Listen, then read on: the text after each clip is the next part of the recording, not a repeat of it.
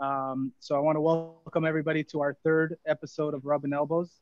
This week we have a powerhouse couple, Dennis and Yana Chernov, that took the time to join us and share a little bit of their success and what they're doing. Chuck is actually a very close friend, so I'll let Chuck introduce them and then we'll get started with some questions. Well, I think everybody knows Dennis and Yana Chernov just because you guys have made such a big splash in real estate in the last few years. So the Chernov team, what else is there to say? I'd like to do a quick little brief version of your story, how you guys got started, how, your story, your journey. I'll start, I guess. Lost you, Chuck. Can you hear me? Yeah. So I started in the lending business, in my junior year in high school as a telemarketer. By a senior year, I was a fake loan officer, running around LA County doing loans, and then just got into the loan business for about 7 years. So from the early 2000s to the 2009, we ran a mortgage company / real estate company. In late 2008, beginning 2009, we lost everything that we have because most of us did that were in finance business, and it got obviously very, very difficult. I picked up the phone, made a couple of calls, met a couple of people on the phone, and they said they wanted to buy some real estate because it was a recession time, so the deals were out there.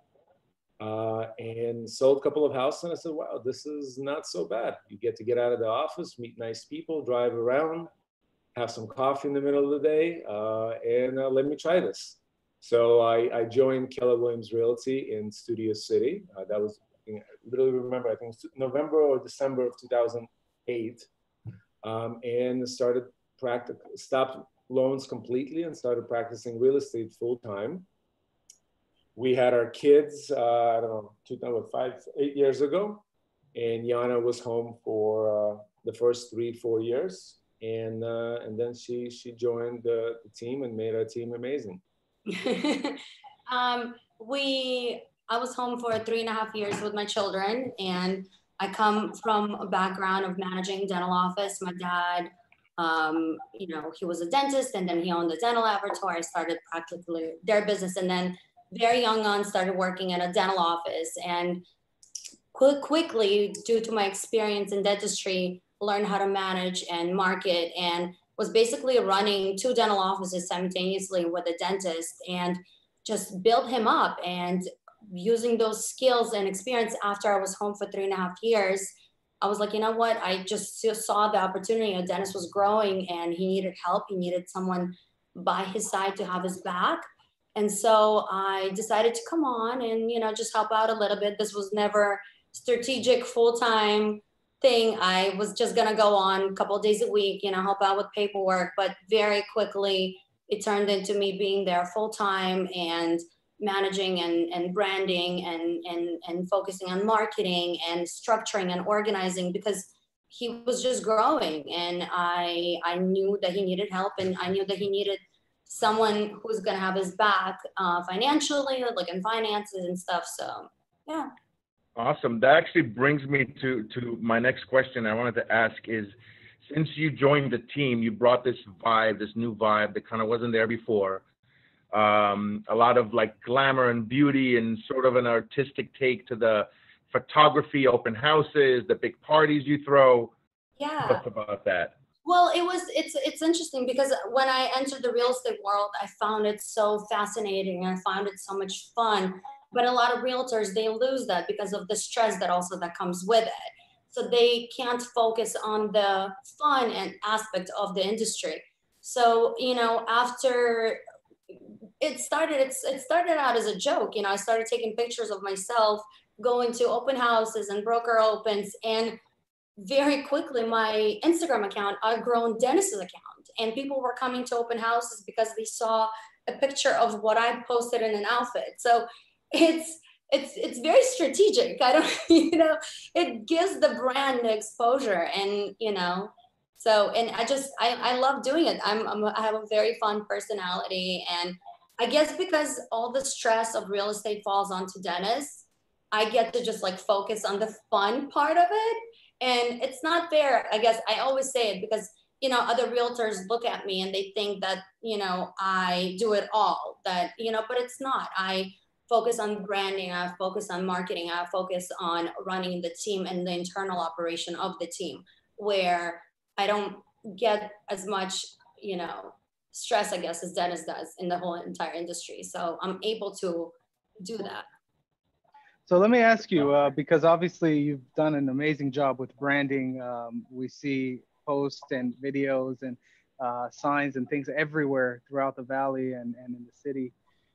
Do you think that this actually added to the bottom line production of the business, the branding part of it? And if so, what tips can you give somebody that wants to start their branding but really doesn't know where to begin? What are the first few things that people should do?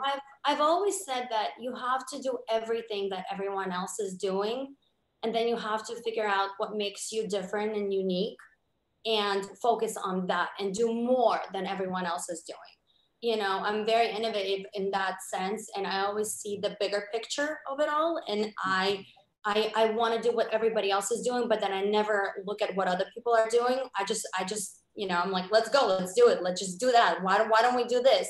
And it turns out amazing. And of course, I mean, at the beginning of it all, Dennis and I were very back and forth. He's like, well, I don't know how the wives, if I'm going on a listing appointment and if, you know, the husband is following you on Instagram and seeing the pictures and the outfits, like, how is the wife going to feel about it? You know, like, if these are the questions that we were having at the beginning of it all. And but the bottom line is that it's a brand and it's an exposure. So the more people that you're able to reach and the more exposure that you give to the brand using whatever you have to use, you know, whatever makes you special and unique and different.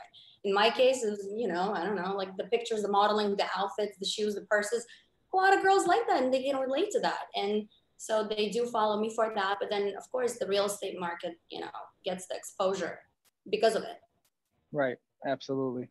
So Dennis, do you do any of the do you tap in and try to get involved in any of the branding, or do you just leave that all to Yana?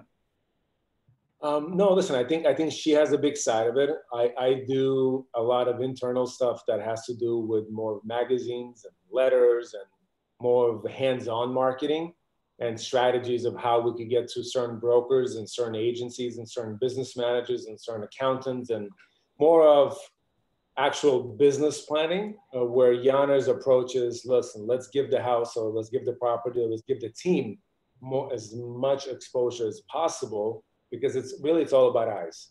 It takes one buyer, takes one client to buy a house, not 10, not 15. We're not selling a watch where, you know, 100,000 people could buy that watch who could afford it. We're buying one house, we're selling one house that only one person is gonna end up living in and enjoying, and obviously that one person we need to find. And that's the goal with every property that we market, is how do we get the most people to see it? Because hopefully out of that group of people that see it that day or that week, one of them will either transfer the information to their friend and family that is looking, transfer it to their business manager that is representing them and will check it out, or transfer it to a broker that might know another broker that might know another broker that's looking for a property. So it's really connections. Right, and that's what social media does. It connects everybody together, and it connects, you know, the clientele. That a lot of times the client will reach out to us and say, hey, that property looks interesting, but it's out of my price point. Now we have a client or a contact that's looking for a property that's not in this price point, but we have other properties that are coming up in that price point. So it gives us leverage and it gives us actual contacts to work with to create something out of nothing. And that I say for any broker or any agent who's starting or who is trying to get in the business, it's really connecting the pieces. It's connecting A and B, what Chuck specializes in, right, Chuck? It's just taking something and going, hey, who do I have? Well, let's connect it to this guy, and then maybe potentially that guy connects it to something else. It's contacts, and leveraging your properties to get more contacts is really our business. Right. You're referencing me, but I'm gonna reference Bert. Because when I got into the business, Bert used to always say, connecting the dots. You got to connect the dots. And that's all it is. That's right. We're just a business of collecting dots. The more dots, more business. More business, yeah. And you know, your first question was, does the social media or does all this marketing, and does it help? Of course. Because again, we're not talking about specifically selling that piece of property. We're talking about finding somebody who has a certain need that we could help find. That's it, and achieve their goal. Well, social media, it's very interesting. It's a platform. It's a free platform. And so many other agents are doing. And if you're an agent trying to make it in this industry, I don't think there is a question of whether you should do it or not. You absolutely have to do it, you know, because there's another guy who is doing it and next door, and he's going to get that exposure and you won't. So you have to continue to do it. You have to. And besides, you know, Instagram, there's Facebook, there's LinkedIn, there's Pinterest, there's so many different platforms, and you absolutely have to be out. Yeah, right. I actually want to bring something up regarding these platforms, and Rosaline Cohen had a question too. So I'm gonna let's unmute Rosaline, because today is May 1st when the Fair Cooperation policy is supposed to be kicked in, and let's chat about that. Rosaline, you had a question regarding the coming soon. Hey guys, just to let you know, I follow you a lot, and I think you guys doing a great job together and separately. Thank so you. It's a great combination, and you have a beautiful wife. Thank you. And talented. So I see that you guys doing a lot of coming soon, Sherman Oaks, Studio City, and I like to approach that way as well for my sellers. And now that we're going to get the new policy, no coming soon, I was wondering if you have any new strategy for that. We were just having a conversation about that. We're starting our own MLS. It's going to be called the Chernov MLS. So we're no more SRER or no more CLA.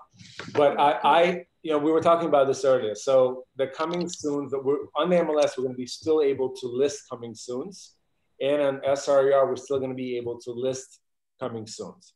So nothing is really going to change, except potentially having that pocket listing that you might not be able to share with somebody else, right? So it's just going to allow more agents to see properties, and those agents are going to be able to share more product with their clients. It's a disadvantage to us, right?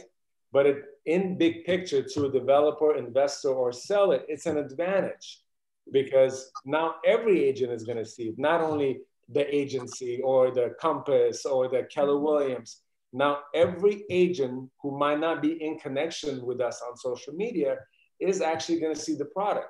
So yes, it is negative for us as brokers, because we're not going to be able to hold on to our product and only share with people we want. But for the sellers, it's actually positive, because now every agent who is not connected on social media, is not connected on Facebook or Facebook groups or all of this other stuff, is going to be able to identify that property and share it with their clients. So for the consumer seller, it's a huge positive, even though most agents are not making it seem that way. But for the seller, it's positive. For marketing purposes, it's going to go in coming soon. And at that point, we're going to do the same thing that we're doing now, except it's just out there more. And then you could also list it in MLS, CLA, or the SRER as on hold. At that point, they can't do that anyway. So you list the property for one day, you put the property on hold. At that point, the board cannot give us any violations or anything else like that, because it's listed and we can now advertise the property without it. So there's ways around it to make sure that you can still continue to do what you want. So I'm curious, and I'm sure a lot of people here are very curious. We obviously all got hit with this this surprise out of nowhere over the last couple months, having to adjust working from home, having to adjust message, I'm sure in branding and in other things. What kind of a message are you giving to buyer and sellers that are maybe afraid to either list their property now or agents that are asking, what should we tell our clients? What's that message? Well, I'll go off. There's two different times. So I'll go in the first 30 days of COVID-19, and I'll go back to the last 2 weeks. The first 30 days after we got the news, and we were shut down, all of us. There was so much negativity. Buyers didn't want to call. We had a ton of cancellations. We had a ton of renegotiations. We're still going through some. In the current day today, they were still trying to either put the deal together, or the consumer just canceled and even let go of their deposit without even caring for the big amount of money they have in escrow.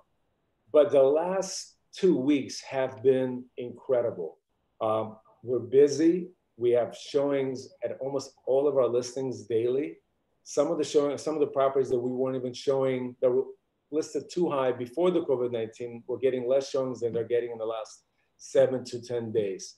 I think this COVID-19 lesson, and I'm gonna call this a lesson, is teaching all of us, families with kids, with future kids, a lesson that a life without a yard, a life without an office, a life without your own nest is difficult and is not what it should be about. And I truly believe, I see this and I hear this from every consumer that we talk to, how much they want a yard now, how much they want a pool now, how much they don't want to be in the elevator with another family member. We're getting calls from New York, from Chicago, from all cold states that are stuck in their 40-story buildings that they can't get out of their apartments. We are getting so much activity the last week and a half, from so much positive activity, that this is definitely going to be a huge thing going forward.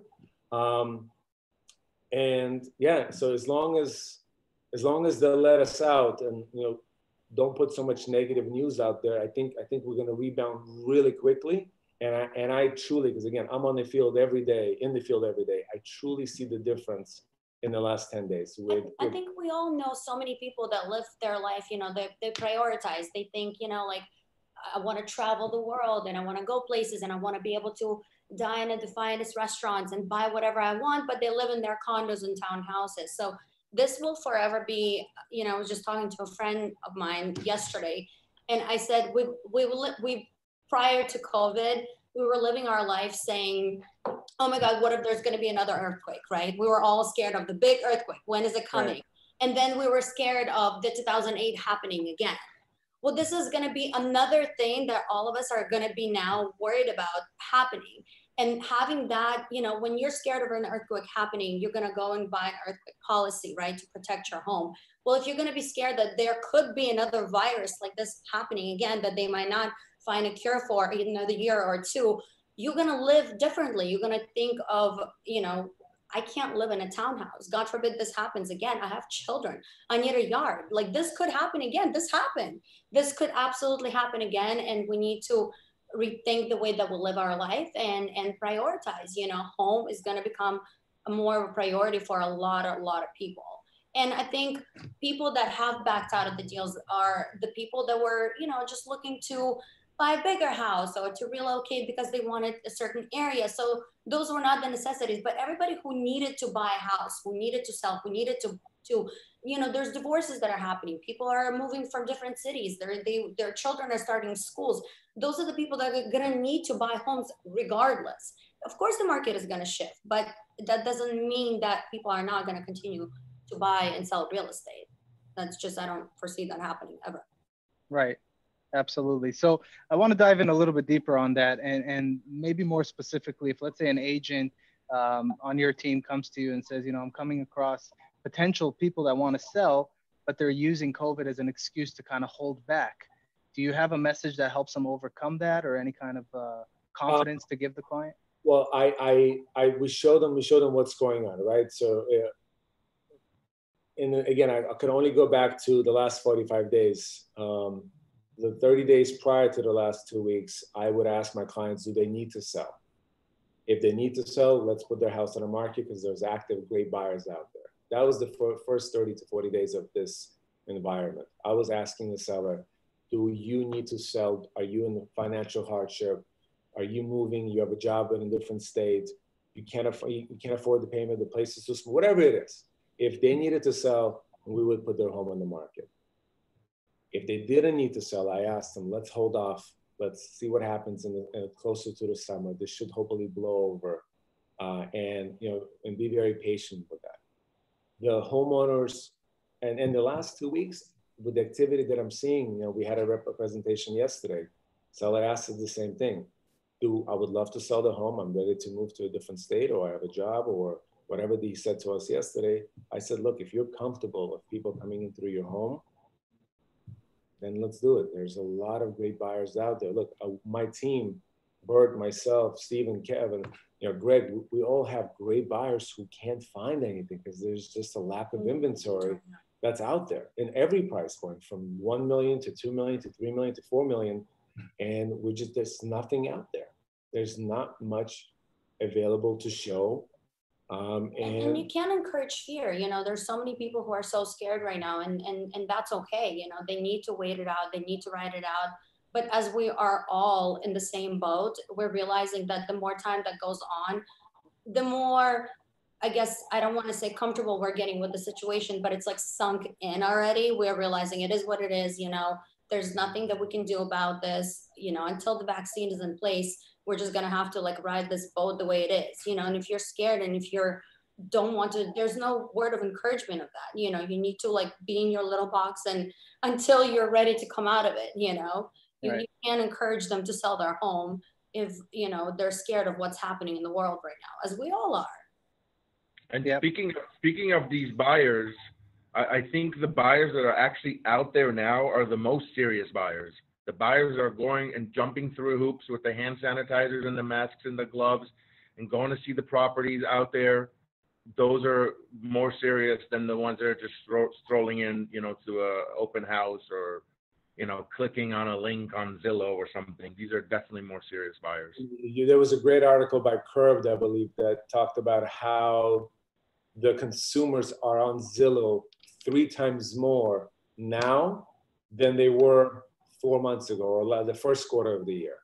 I mean, people are saving, people are searching, people are looking for properties, and I'm a true believer. And again, I am an optimist, and I am positive, and I think I live my life this way.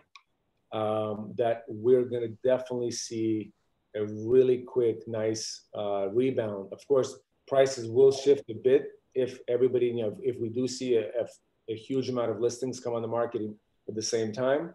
But I really think the next 60 to 90 days, when we were coming out of this, we're going to see a really nice pickup of sales. So, and I'm curious to know, where do you see the market in 9 months from now? Because there's a lot of people talking about the effects of what's happening today. We're going to feel that in 9 to 12 months. What do you think? I think it's all going to depend on each market, right?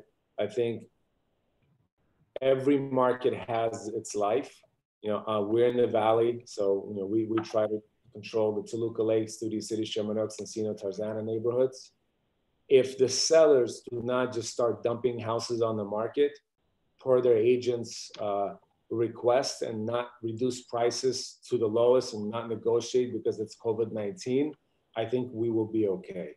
If the homeowners are going to be listing the homes very aggressively, and we're going to see, more than, 6-9 months of inventory on the MLS, then we'll definitely see a 5 to 10% price drop through the area. But at the moment, I could tell you, based on our calls, there's a lot of buyers between the $1 million and the $3 million price point, which really represents the San Fernando Valley. Well, that's very encouraging, because that's the sweet spot that everybody's always worried about, because usually that's the price point that gets hit first. Yeah. So, from my... I mean, even if the price point does get hit, people are still going to need to buy and sell. Oh, yeah. I mean, gosh, with this COVID-19, the amount of divorces that are going to be happening. I mean, I could just imagine people cannot wait to get out of that situation and sell. So, prices go up and down. It doesn't really matter. People are still going to want to buy and sell. One thing we know for sure is we learn a lot about our spouses during this time. there was a report that just came out. Sorry about that. That bankruptcy, not filings, but retainers with attorneys, consultation agreements spiked by the percent I heard didn't even sound real. It was like by 300% in New York. So there's definitely going to be, how do we say, it's going to be assets. There's going to be properties that have to be sold.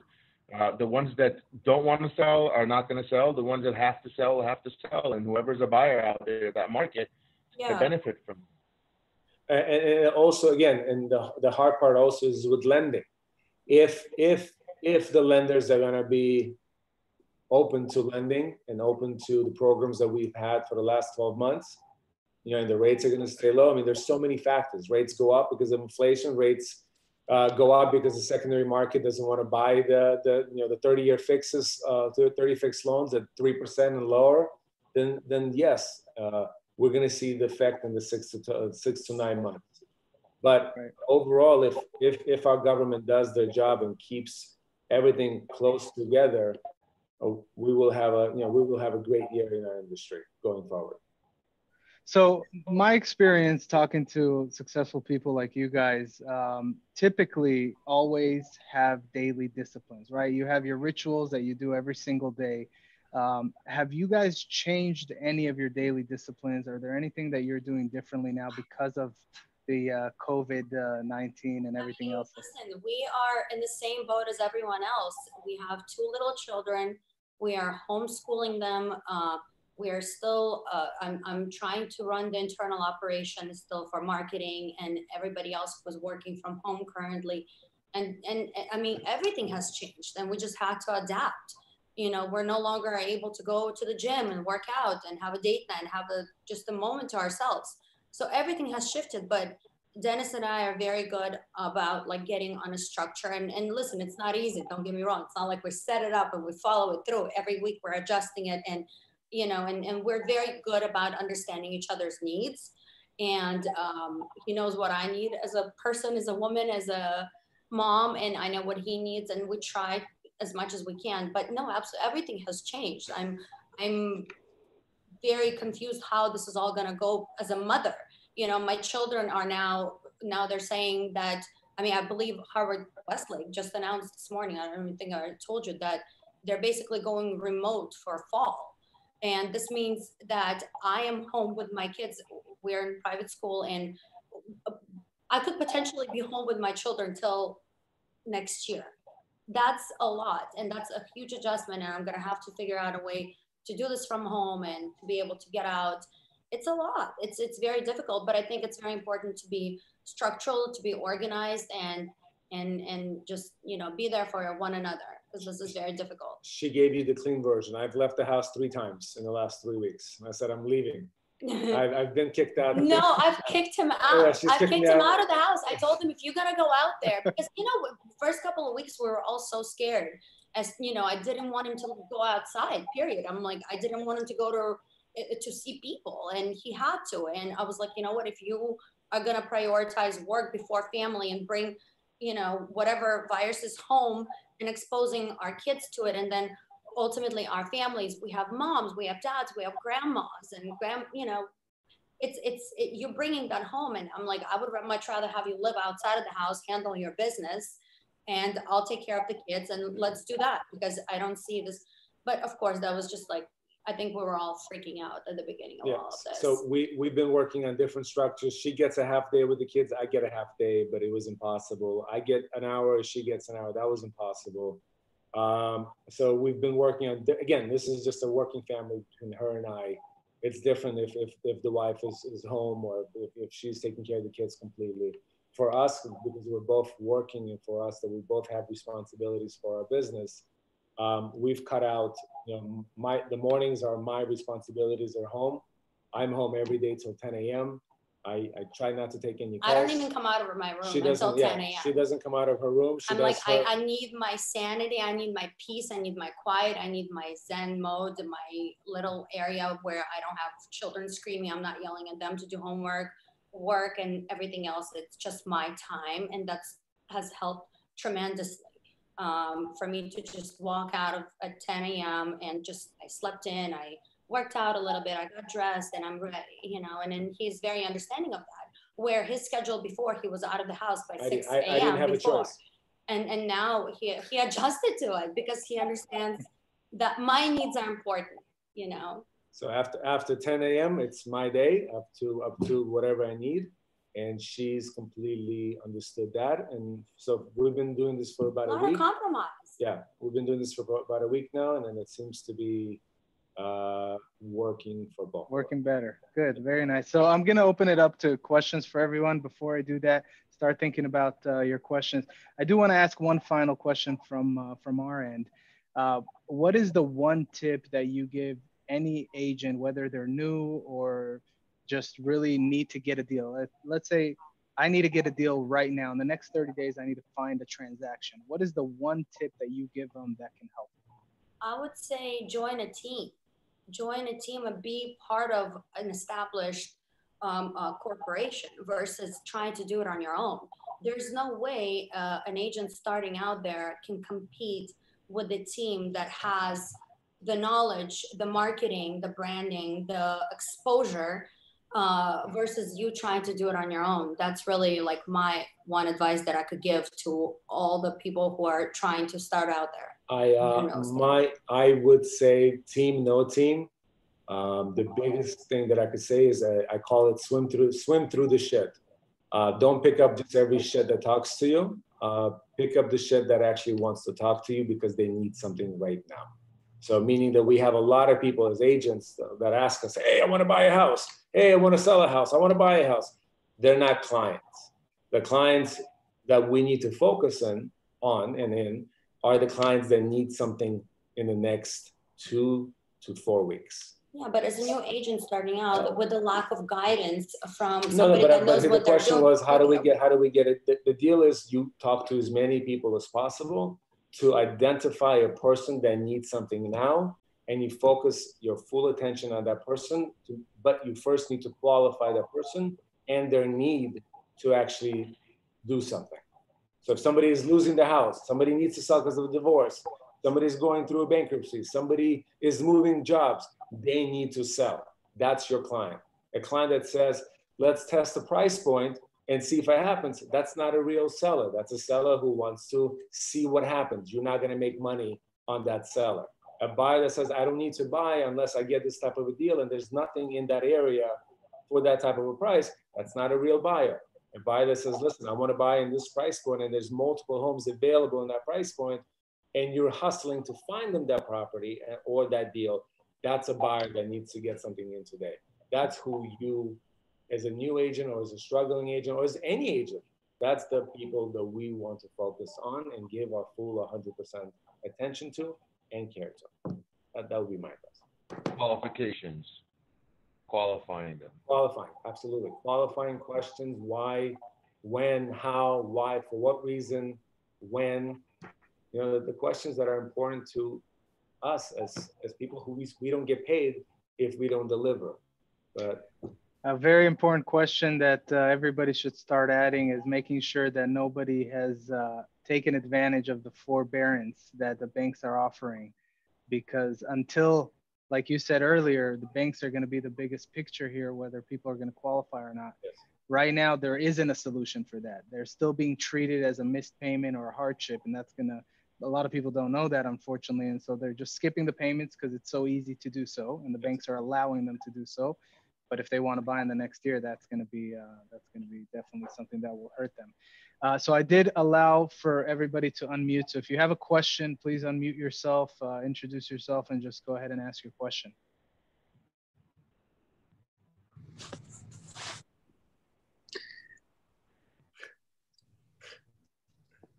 Not all at once. No? Wait, I think Rosalind is trying to speak. So let's go back to the coming soon. So I have new construction that we don't have a choice. We have to list it and not to wait until it's gonna be better. And I have like homes that they're a good fit for first-time buyers.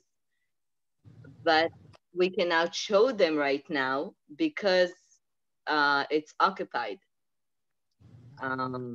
So your suggestion is to put it in the MLS and then to put it on hold and still do the marketing? Rosalind, you can now show occupied houses. Yeah. But if if there are tenants, for example, and they don't feel comfortable having people inside their house, because people that would be a question to an attorney. I'm not sure about tenants, but if the home is owner occupied and the seller wants to sell, we are allowed to show the house. We cannot show to more than 2 people at the same time. So, but we are allowed to show occupied properties. So if it's tenant occupied property, again, are you going to be selling it to a landlord or somebody who's going to want to invest in it with a tenant in place? Or is it an owner user who's going to be buying a property with a tenant in place? That's a different type of buyer. If you feel like if it's a deal going to go to an investor who's going to keep the property as an investment property, they don't need to walk into the house until the home is in escrow for inspections only. But if it's an owner user, then obviously they would need access to the property. So let's say the homeowner doesn't feel comfortable putting it right now in the market, and he wants to wait until, you know, everyone actually can go out and work as usual. So this way we can show the house without the tenants. So I recommend to put it active and then to put it on hold. If you can't show, but the thing is, if you're marketing the house, will you be able to sell the house, or would the tenant not let you even get into the home? Because that's a major question. If the tenant is not going to let you in, there's no point of you marketing the house, because what happens when you get to the inspections or an appraisal or vendors appointments, you're not going to be able to show the property. So that means you won't be able to fulfill the contract of your seller. Mm-hmm. So that's an important part that you need to find out from your client first. But if they will give you access, then I would list the property either on hold or in coming soon and start marketing the property. Okay. And also the MLS is not putting days on market. So the property is not going to get, data. I mean, it's not going to have 30, 60, 90 days on the MLS anymore. So it's going to just stay at 0, which is very helpful to all of us. Okay. Do we have any other questions? I was gonna actually ask you guys about what it's like running a team as a husband and wife, and being able to juggle that, family fun activities, marketing, but it's you kind of answered with the whole compromising and really making sure the other one gets what they need. If it's time to themselves, if it's time out, if it's whatever it is.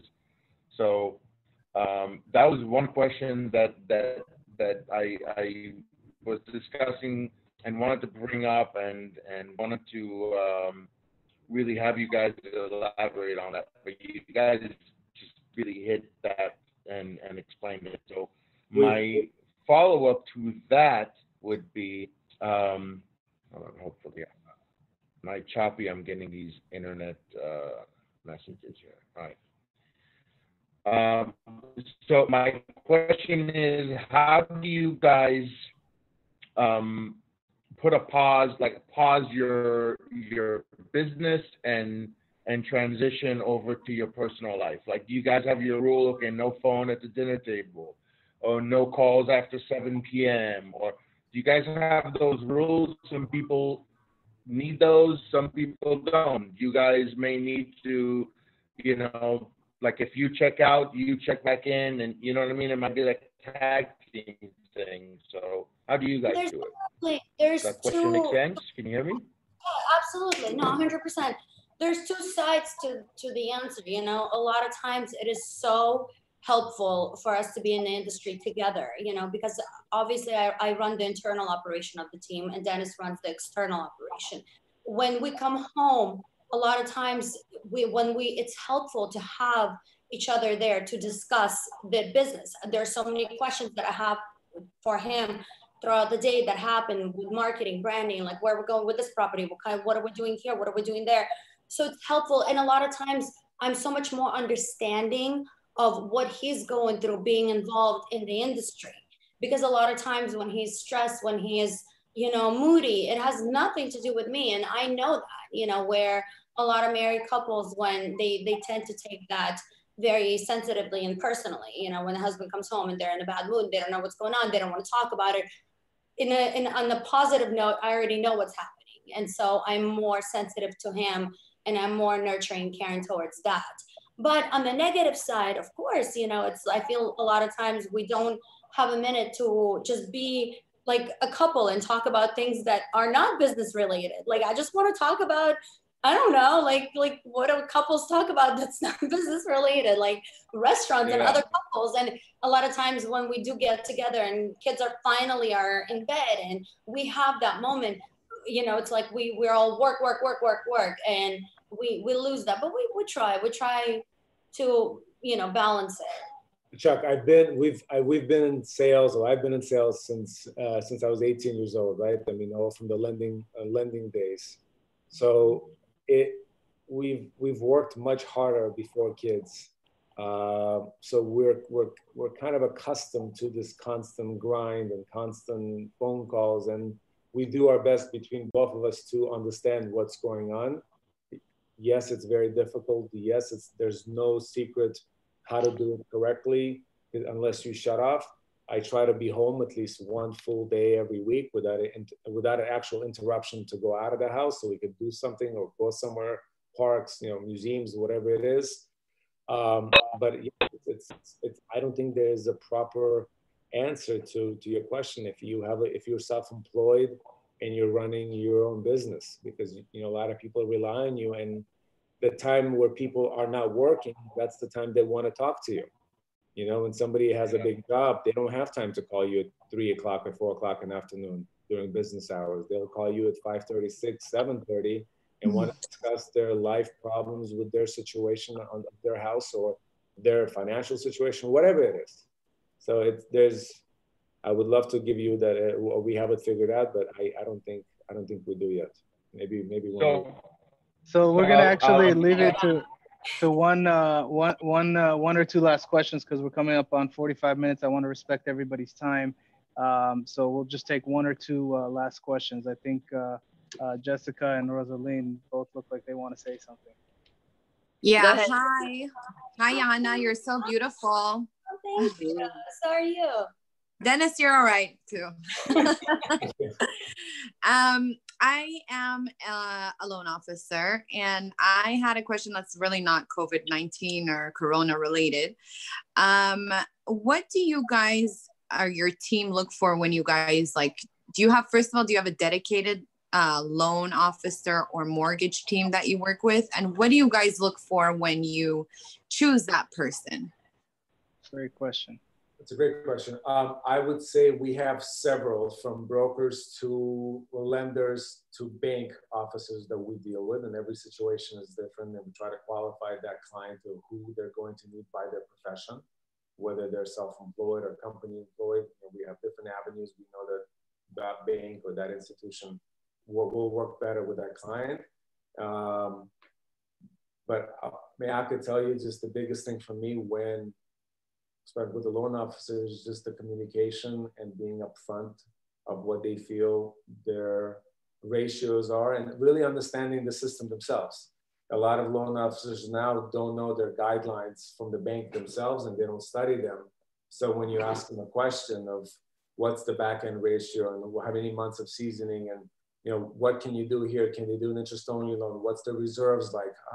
They don't have the answers that they need themselves. So I would say super knowledgeable. Knowledge of their own product and what their niche product is.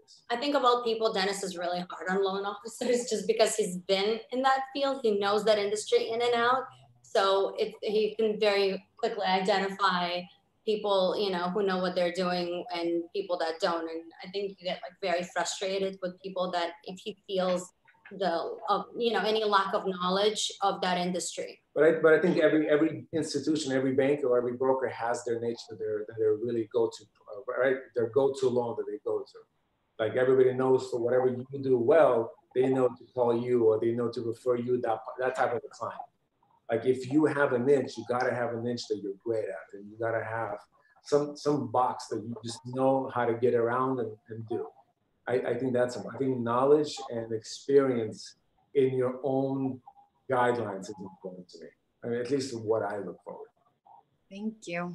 You should work with Jessica because she knows exactly the answer. Underwriting the file ahead of time, which most loan officers don't do anymore at all. Where they collect a bunch of papers, they don't look at the bank statements, they don't look at the credit report, they go like, oh yeah, it looks good. They submit it to the bank and the underwriter goes, what is this? What is that? Whoa, there's a deposit here for $300,000? Well, you killed the deal without even looking at the bank statement yourself. If you would have told me that bank statement was no good, potentially there's another bank statement I could have given to you. And that's your reputation that you So go off of. So, knowledge you know, of your own product and underwriting your own product before it gets to the underwriter would be super, to me, would be super important.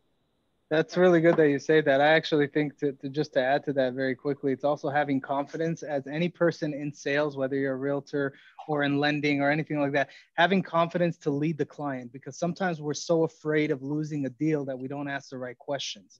But when you have that confidence and you want to be able to deliver real results and you do all of the questions up front, I think that's the difference between making a deal work or not. And people, unfortunately, are afraid of asking too much up front because they don't have that commitment yet from the client. And that's where sometimes we find a lot of issues.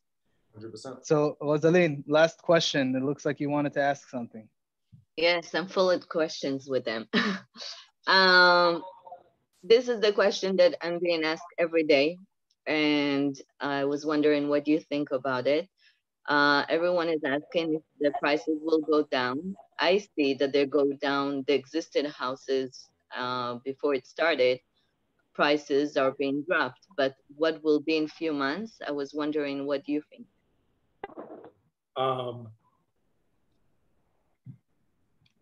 Rosalie, I don't know. I honestly, I mean, I don't think anybody I don't think there's a smart, my hope, and I work off of being, I'm very proud to say that my team really focuses in one area alone. You know, we don't sell houses in Malibu and in Beverly Hills, and we just don't.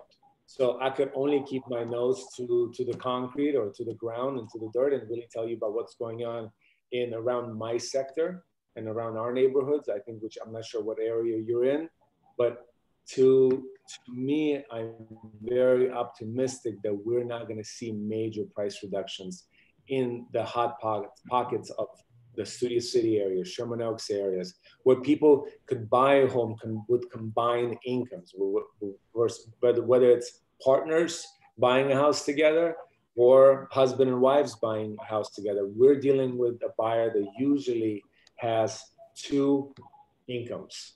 And when you have two incomes and then you're in the market of two incomes, usually we have a better chance than other markets where there's one buyer. Rosaline, I can tell you with certainty, I am 100% sure that the market will either go up or down 50%. That's the best I can do. That's some good advice, Chuck. And actually, I wanted to say something else to Rosaline regarding the coming soon and things like that. I know you're concerned about that. A lot of people are concerned about that. There's an Instagram page called, I was using it right before COVID hit, pre-MLS 2020. You upload it there and you're able to kind of network with other people that are looking for what you have. So it's something else. I know we were sharing on like Share Online Facebook, but they kind of shut that down this morning. So yeah, pre-MLS 2020 on Instagram, you can see inventory, you can post your own stuff. I'll be right back. Well, on that note, I would like to thank so we need both to Yana and Dennis for joining us. We've taken enough of your time. You guys have been incredible. Thank you. She's doing a Zoom call with school, guys. I'm so sorry. No, this is exactly what everybody's going through. So it's it was perfect timing. So thank you again, Dennis and Yana, for joining us.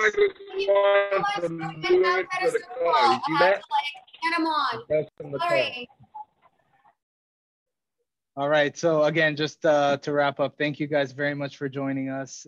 It was a pleasure. It was always good to learn from people that are doing what we're all trying to get to. So thank you for taking the time. I know we went a little bit over. And next week, we're going to be here, same place, same time, Thursday, 2 o'clock. If you want, subscribe either on YouTube or just follow our notifications. Thank you, guys. Thank you so Thank much. you, everyone. Bye. Have a great day. Thank you. Bye, everyone. Bye. Bye.